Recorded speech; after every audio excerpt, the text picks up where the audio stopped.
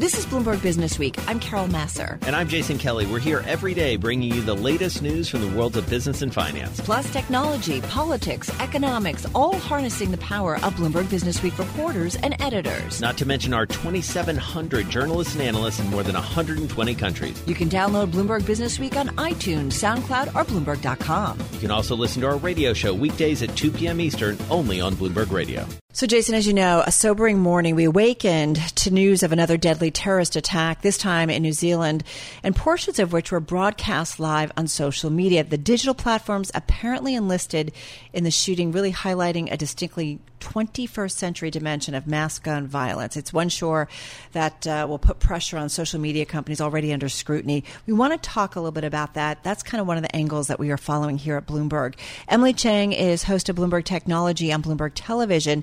She joins us from our Bloomberg 960 studio in San Francisco. Emily, a tragedy, no doubt about that. And we have been thinking, especially with on the cover of Bloomberg Business Week magazine is a story about Facebook and trying to figure out how much they have changed things in terms of policing the content that gets on their platform.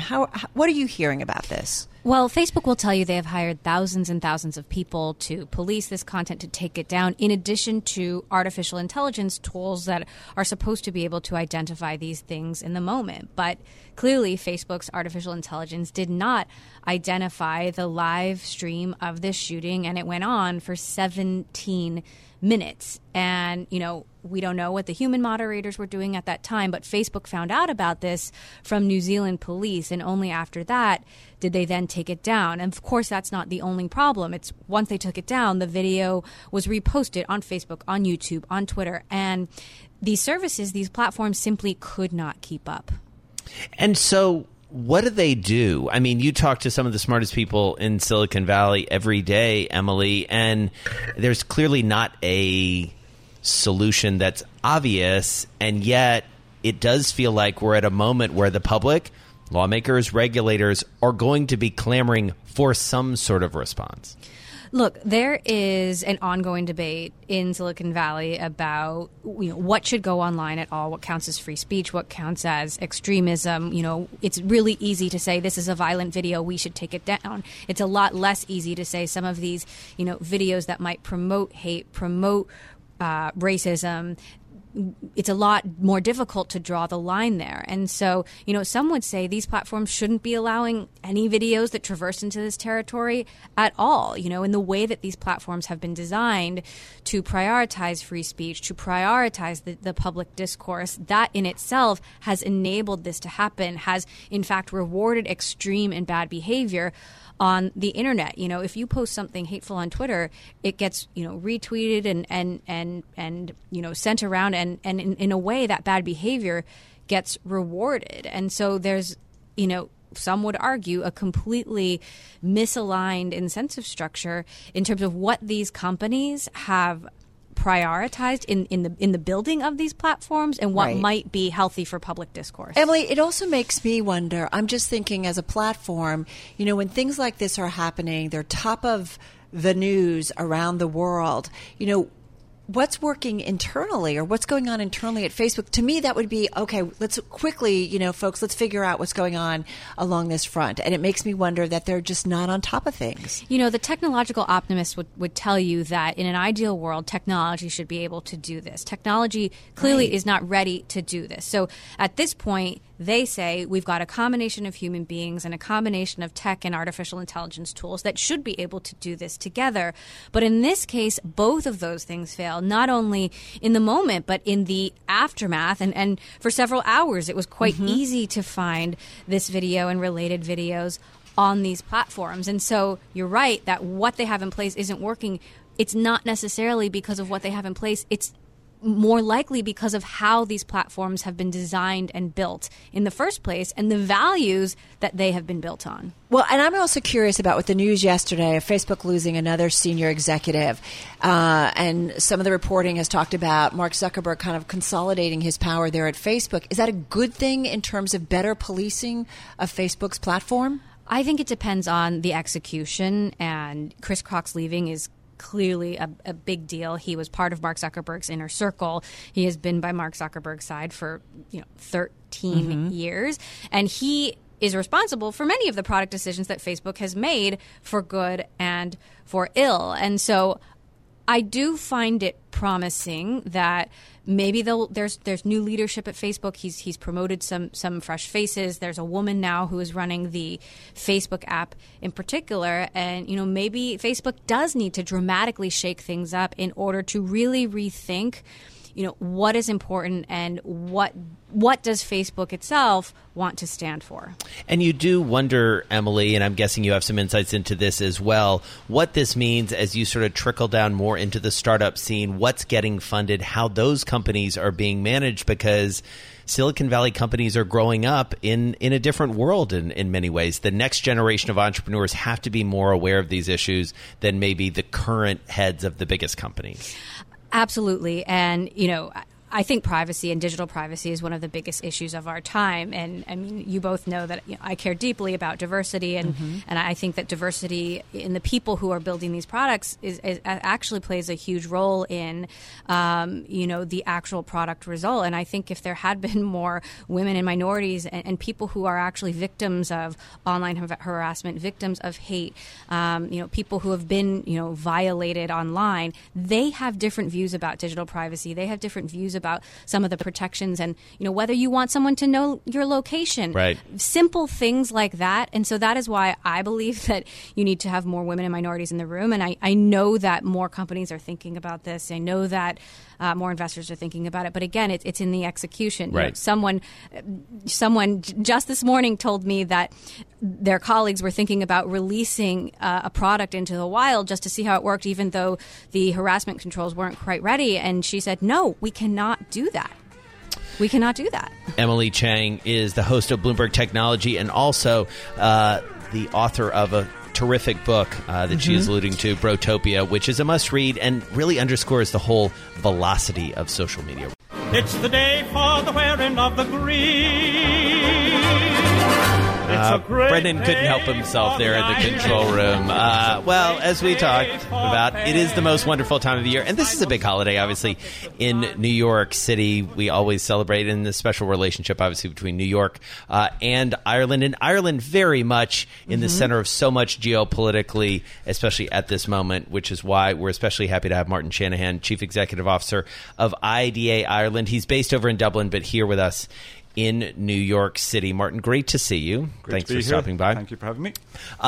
You were down in Washington before this, and obviously this is an important time for the Taoiseach, your Prime Minister, and for the Irish economy as we navigate through Brexit. We got to start there. It's the top of the list in terms of where you sit in the European economy and the global economy.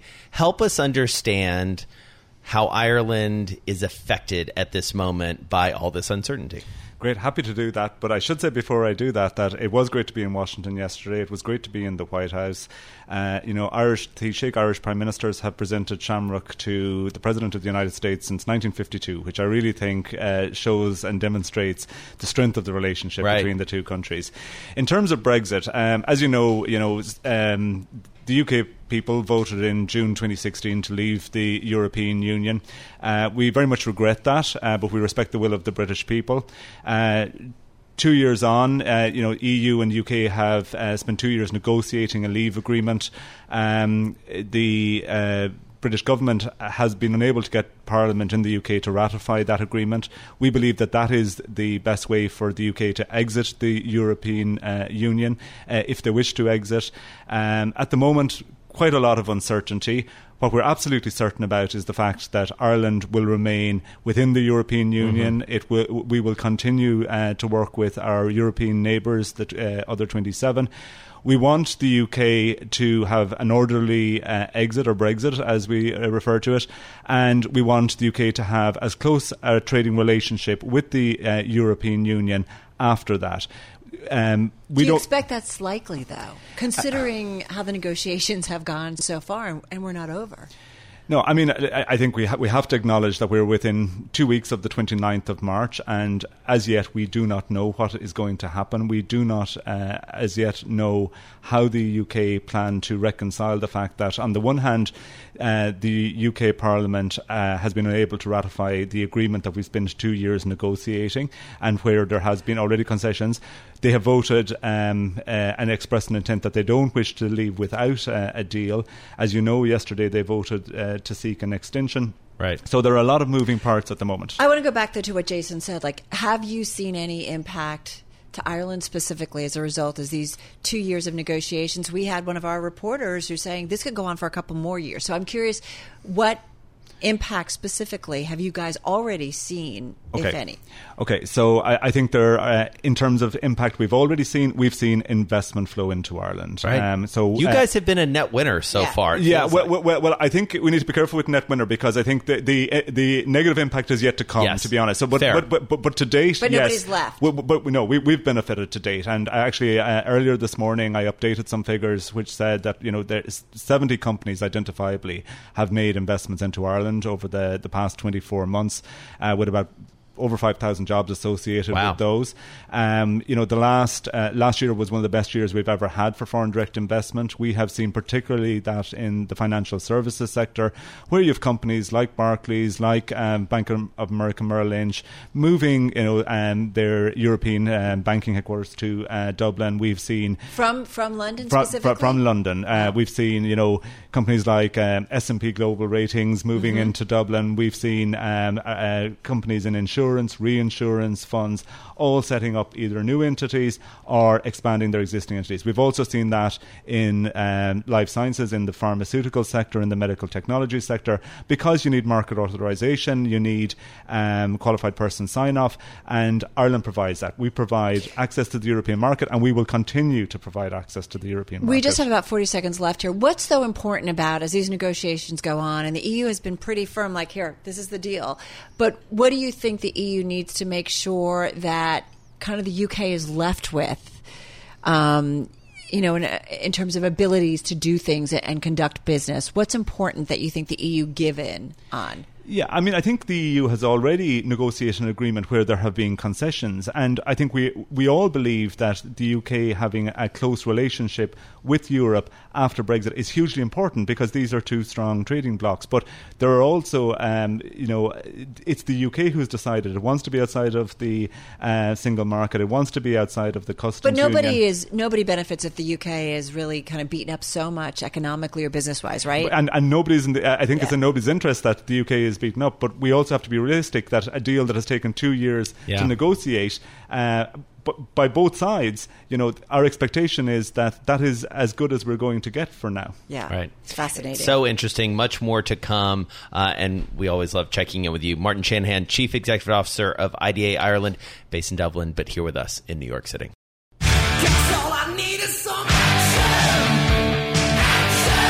So what Moneyball did for baseball, Action Network is hoping to do for sports betting overall, including the office pool. It's kind of timely with March Madness. It is here. Joining us now to talk about it is Patrick Keane. He is CEO of the Action Network, and our global business reporter, Ira Boudway, who wrote about all of this in the current issue of Bloomberg Business Magazine. So first of all, Patrick, welcome. Nice to have you here on Bloomberg Radio. Tell us a little bit about what you guys are doing. Yeah, I think you started to summarize it pretty well. At the Action Network, we ambitiously, to give you a plug, like to think of ourselves as the Bloomberg of sports wagering data, content, and information. You can't trade in our platform. You can't bet, but it's to inform users and inform consumers how to make better decisions and become a better bettor. Well, and this obviously opened up in part, and you guys saw it as this decision, this seminal Supreme Court decision happened last summer. You were poised to essentially take advantage of the fact that now we don't all have to go to Vegas, or we don't have to do anything shady. There are many places in the United States where we can legally wager. That's a game changer, pun intended. It certainly is. With the Professional and Amateur Sports Act being turned over last year, it's coming up on a year almost now, so legal in 8 states today. We think 15 by the end of this year and maybe as many as 30 next year. So the tailwinds behind the opportunity for consumers to bet is there. I mean, there are 67 games in the NCAA tournament, so there's a lot of fertile opportunity there, and we want to be the place that you come to help make those decisions. With you guys, that as that opportunity grows, you want to focus on the legal markets only. You and I talked about this. What's the critical mass of legal markets? 8 is big, but it's still kind of fractured. They don't all have mobile. If you look at really New Jersey and Nevada are the only ones of any size right now. How many do you guys feel like you need where there's robust mobile betting? It's not necessarily the number of states. It's really how large the populations are going to be within those states. So to look at New Jersey, I mean, every weekend, every evening, every sports book in Jersey City and Hoboken becomes a de facto sports book. So that perimeter of the tri-state area here around New York is massive. When you get into places like Massachusetts, Illinois, we think those are coming soon. But you raised a key point. New York is going to be a pivotal state, and it needs to be mobile. Mobile is the opportunity for these to be big businesses. And there's something about getting the casual bettor to actually kind of get into this officially. I mean, that's a big leap, potentially. It is, but in some ways you could argue that fantasy is maybe the gateway drug for people to do this, and the gateway being 65, 70 million users in the U.S. play fantasy, and they get and are able to understand fantasy as something. So to educate and get those users to learn and do prop betting where they can actually bet on players. Do you think you can get all of those people, 65 to 70 million? I do. And it might be ambitious, and we want them to be sensible about how they bet, but I think you can turn every sports fan into a bettor. This weekend, as it starts for March Madness, there's going to be tens, hundreds of millions of people filling out brackets on Sunday night, and we want to be a place where people come to make those decisions. But we want people to be responsible, but it just makes the games more fun. If you look at millennials, kids that are younger than that, they have action on everything. So we think we're hitting the market at the right time. I tell my team often we're a moment in time kind of business, and this is a pivotal moment in time, unlike anything I've seen in the sports industry in my 20-year career. Well, and help us understand sort of how you get people in, because you've made some big hires, especially on sort of the media side. Darren Ravel, I think, being the number one in that regard, a name well known to a lot of people in the sports world and the sports business world. Help us understand how the sort of the funnel works, as it were. Absolutely. So when you look at users are often doing natural searches, they come to us through Google most often. It's still the gateway to content on the internet. We see that. But we have an app and a great product team that has built an amazing app. And the technology that underlays what we've built, I think, is incredibly important. So it's a combination of search, great marketing. I worked at Google for many years, and I sort of played against and within the Google-Facebook duopoly, and I like not being in an ads business. We are a subscription platform, so we want to do everything to deliver a user into our award-winning app that has great data, great tools, and great science around how to be a better. For March Madness in particular, that's not really typical betting behavior, filling out a bracket. It's sort of betting-like, but it's not what real heavy bettors typically do. What are you guys offering to kind of get people in and then show them the other ways that they can participate in this kind of behavior? Yeah, maybe not traditional in that sense, but there are 67 games. There's probably more of a volume of opportunity and the breadth of opportunity to gamble in this tournament. So we create what we call betting guides, and those betting guides are in-depth information and data where we make calls and make recommendations. This isn't a tout service. We're not having people, pay us individually to get game information. This is just part of your normal subscription inside the product, and we want to inform all of those users. But at the same time, if you want to win the first and second rounds, you want to win every subsequent round, we want people to stay in through the life cycle of a pretty long fortnight when people are involved in this tournament. We're talking with Patrick Keane, CEO at the Action Network, along with our Ira Boudway, global business reporter at Bloomberg News and our Bloomberg Interactive Brokers studio. What's the velocity of usage already? Like if people are filling out their brackets Sunday night, I'm assuming if you're getting people interested in using it, they've got to be on the platform already. Are you seeing that? And if so, how much? Yeah, we see a couple of million users a month that are coming through our platform today. In our subscriber count, it's a private number, but it's growing considerably as more and more people want this kind of content. Has it picked up as we get closer to filling out the brackets? It has. We had our biggest day in terms of downloads yesterday in the history of the company. The biggest, I jokingly tell my team, the Super Bowl is our Super Bowl. A lot of businesses like to say a certain time of year is their Super Bowl. We happen to have a Super Bowl 3 weeks later, and that's March Madness, which is infinitely bigger for us as a betting platform, and it's a longer cycle of betting. So any business of our size that wants to be a big business, every week has to be bigger than the previous one. And I think another interesting thing that we're seeing is there are other sports verticals that people are betting in, like golf. Golf was never a big business in terms of betting, but it's exploded over the last few years. It's really easy to bet golf. Yeah, it's fun. Right. So I want to ask you, just to broaden slightly, we only have about a minute or so left, minute and a half. You've had such a fascinating career, and you've alluded to this. You worked at Google. You were also on the board, or still on the board of Gimlet, which was sold to Spotify, I believe, sort of the big deal in podcasting world. You were on the board of Bleacher Report. You've seen this from lots of different angles.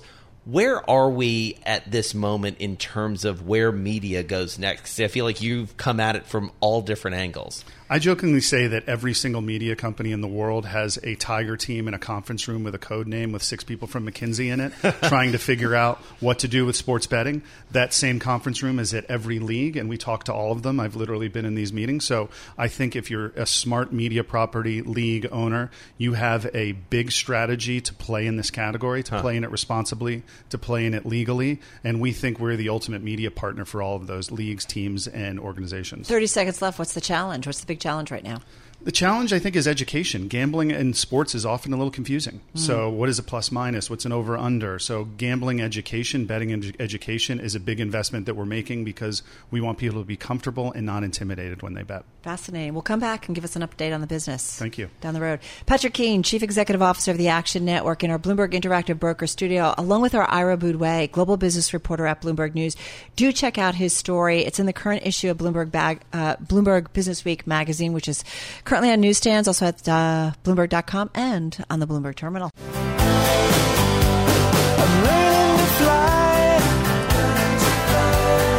So, kind of started started our week talking about Boeing, and we're wrapping up our week talking about Boeing as well. Right now, though, the stock is up about 1.5%. This following a news report that a software upgrade for the 737 MAX would roll out soon. Lots still going on this story. Let's get an update, find out where we are. George Ferguson has been following it for us. He's Senior Aerospace, Defense, and Airlines Analyst at Bloomberg Intelligence. He's joining us from RBI headquarters in Princeton, New Jersey. George, good to be back with you. So what's the latest when it comes to Boeing and the investigations into those plane crashes? Yeah, thanks, Carol. So I think this particular software fix is probably the most interesting news lately, and I think if it's the software fix I've heard about, it's going to go to multiple sensors, I think, before it institutes this nose push over to keep the airplane from stalling. I guess as we think about it, I'm not sure that this is going to be the absolute fix, given that we kind of know that the sensor was a problem on the Lion Air flight, but we don't know that the sensor was a problem on the Ethiopian Air flight. And it seems like once this program is instituted, once it starts to push the nose over, pilots are having a hard time controlling the airplane and getting the system shut off. And some of the complaints we've heard from pilots is just that this system is onerous to use. It requires pilot focus at a time in the flight when they're low to the ground, they're in takeoff, they're already taxed heavily in the cockpit. And I think this MCAS system was introduced into the airplane because the center of gravity changed in the airplane. And so, Boeing was trying to counter some of the changes they made to the new MAX. And so I guess one of the things we'll have to figure out is, are the flying characteristics, still as good as a 737NG with this software change? So it'd be interesting to see. I'm not totally sure it's the absolute fix yet. So, George, you follow this industry so closely. Help us understand, as Carol said, we're sort of wrapping up a very important week for this company and candidly for people who fly and airlines and all of this. Put this in context, what we've seen. It feels like people acted very quickly. The U.S. actually lagging other countries and other regulators here. As you put this into historical context in terms of its importance for this company, its importance for the airline industry, where do you come out? I think this is extremely important for the industry and for the company. The 737 is Boeing's most profitable airplane, highest contributor to revenue, highest contributor to operating profit. It's the size of airplane that is the most in use around the world, roughly 150 to 170 seater in fleets around the world. And again, I think we have a situation where Boeing has moved some of the dynamics around in it, that's changed the center of gravity, and tried to use computers to a certain degree to help compensate for it. And this is one of those, I guess, unintended consequences. I'm kind of also surprised that there wasn't more done on the software and the sensors after the Lion Air crash. Well, and I'm confused too because this plane's been, as you said, flying in fleets around the world, lots of flights. Is it just when there's a software problem, or I'm confused? Is it the software itself is not working right, or was there a bug in some software that made a few flights have problems? I mean, have other pilots said we had some problems, but we worked it out? Like, I'm trying to understand because it's been flying up in the air for a while. Agreed, and I think you know at the first crash we heard some noise from pilots' unions in the United States, and in the second crash now we've heard a lot more noise from pilots' unions. I shouldn't say noise, concerns, which is and important concerns, and they're saying that they're taxed at important times in the flight, and it's not always clear how to get the system shut off. I seem to think it's not just a software bug. It may just be that that maybe training is a little more complete in some of the U.S. fleets. But again, even they are concerned about flying the airplane. So I think when the airplane is acting, when the software is acting normally, it's a bit of an onerous system to use, and that's why I'm concerned that it might not be the absolute fix. Hey, listen, earlier in the week when Jason and I spoke with you, you said, I think they might need a clean sheet, that Boeing's got to do a whole brand new design. Yeah. Do you still feel that way? Just got about 30 seconds here.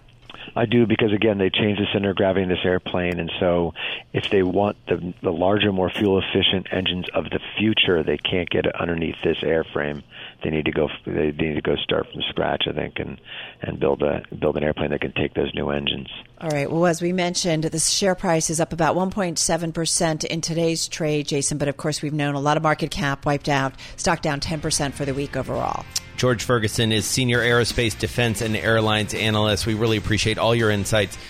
I'm driving in my car. I turn on the radio. How about you let me drive? Oh, no. Who's gonna drive you home? Honey, please, I'll do the driving. Drive on. Excuse me, I want to drive. Just drive, baby. It's the question that drives us.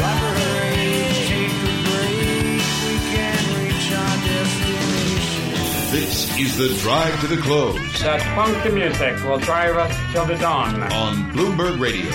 It is time for the Drive to the Close. Tom Plum is back with us, President and Chief Investment Officer at Plum Funds, based in Madison, Wisconsin, in our Bloomberg Interactive Broker studio on this Friday. The Plum Balanced Fund, by the way, beating just about all of its peers over the past 5 years, returning on average annually more than 9%. Nice to have you back with us. I think that performance is known in technical terms as killing it. Yeah, exactly. Score. Thank you. Well, how do you do it? Well, in that balanced fund, what we do is we focus on growth with the stocks, and we use our bonds just to moderate the volatility. And as long as you have good stocks and you can then become a long-term holder of good companies, I think then you got a chance to perform. What's the split? Well, it's about 65% stocks. Okay. And so let's talk about what you're seeing there right now, because I feel like this growth versus value debate, it's finally sort of back. I mean, it was non-existent, it feels like, for a long time, because growth was really ruling the day. But where are we now in a market that is a little bit harder to discern? You know, we've had transitions between growth and value on and off, and they usually are pretty long cycles. But I think right now we're in a world where growth is killing it. And the reason is because we have so many disruptive things. You think back to the tech bubble back 20 years ago and look at the makeup of those companies. Some of the companies that are today the leaders didn't exist back then. You know, Amazon was really nothing other than a book retailer. Facebook didn't exist. And so what you see is that right now, with disruptive change coming so fast, that you really don't see a reversion to the mean like you typically would see to make value work. You know, we're talking with Tom Plum, President and Chief Investment Officer over at Plum Funds. You talk about disruption. So it's interesting what you just said about so many of the companies that are the big kahunas in the market, in the tech arena, or just kind of disrupting the way we do so many things, weren't necessarily around 10, 20 years ago. PayPal is a name that you like, right? Right. But it's funny, there was a story earlier the week, or maybe it was last week on the Bloomberg, and it talked about one analyst coming out and said Amazon's ability to succeed in payments is greater than investors think and is a risk to PayPal. So how come you feel confident that PayPal is something that sticks around for a while? I think PayPal has, what they've done is they set up a nice program where they partner with companies. So there's less of a chance. Increasingly so too, right? Right. So there's less of a chance of them made obsolete. The other thing is that you have such a strong secular tailwind that there's going to be a lot of winners for a number of years. And especially when you look in the payments arena? In the payment systems, the P2P, the P2B, the B2B. People to people, business to business, people to business. Exactly. Yeah. And right now, Venmo is really a strong player in those markets. And that's something that really didn't exist in the United States. It's basically making cash obsolete, because if you and I go to want to split a bill, I can just use my Venmo and move my money to your account. No, I'm not splitting. You're going to pay for it. No. But this is how I, force Carol to actually chip in her fair share when we go out to dinner. I do 50-50. I'm kidding. All right. Well, let's also talk about Disney, because that's a name that I feel like, especially over the last year or so, with all the M&A activity, the deal making back and forth, and also, candidly, all the hits, people have been pretty bullish on that stock. Where does it go from here, though? Because they got to get that streaming business up and going, and Netflix looms large. Right. And I think, with Disney, its stock hasn't really done anything for over a year. And when you look at that, you say, well, why would you invest in it now? Well, a year ago, they were losing people from ESPN, and they didn't really have a solution as cable cutting was going on all the time.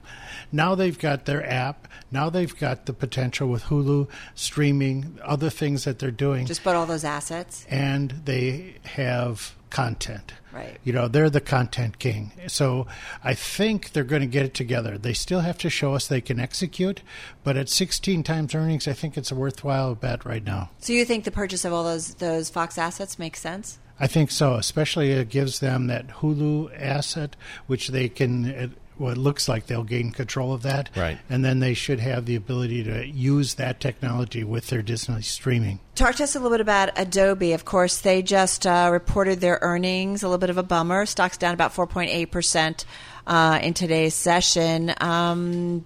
Does it bother you? Well, 25% earnings growth is not enough. And that tells you a little bit that there were some expectations up there. What we saw this whole cycle is any company that had high expectations, even if they beat it, if they didn't then give you guidance, because so much of the street relies on exactly this guidance, even though quarter after quarter they beat the guidance, right? But they didn't like the guidance, and there was some new accounting standards that were coming in. There was some integration of their merged assets, the companies they've acquired recently. So there's a little bit of noise, and because of that, I think you'll see the stock give back a little bit. But I think they're still a grower. Do you buy on this dip? I think someone buying on this dip will be feeling very comfortable a year from now. And before we let you go, only about 35 seconds left.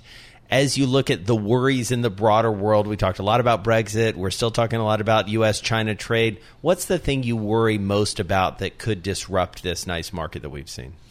I think we see some real early signs of some credit issues, and they're worth watching.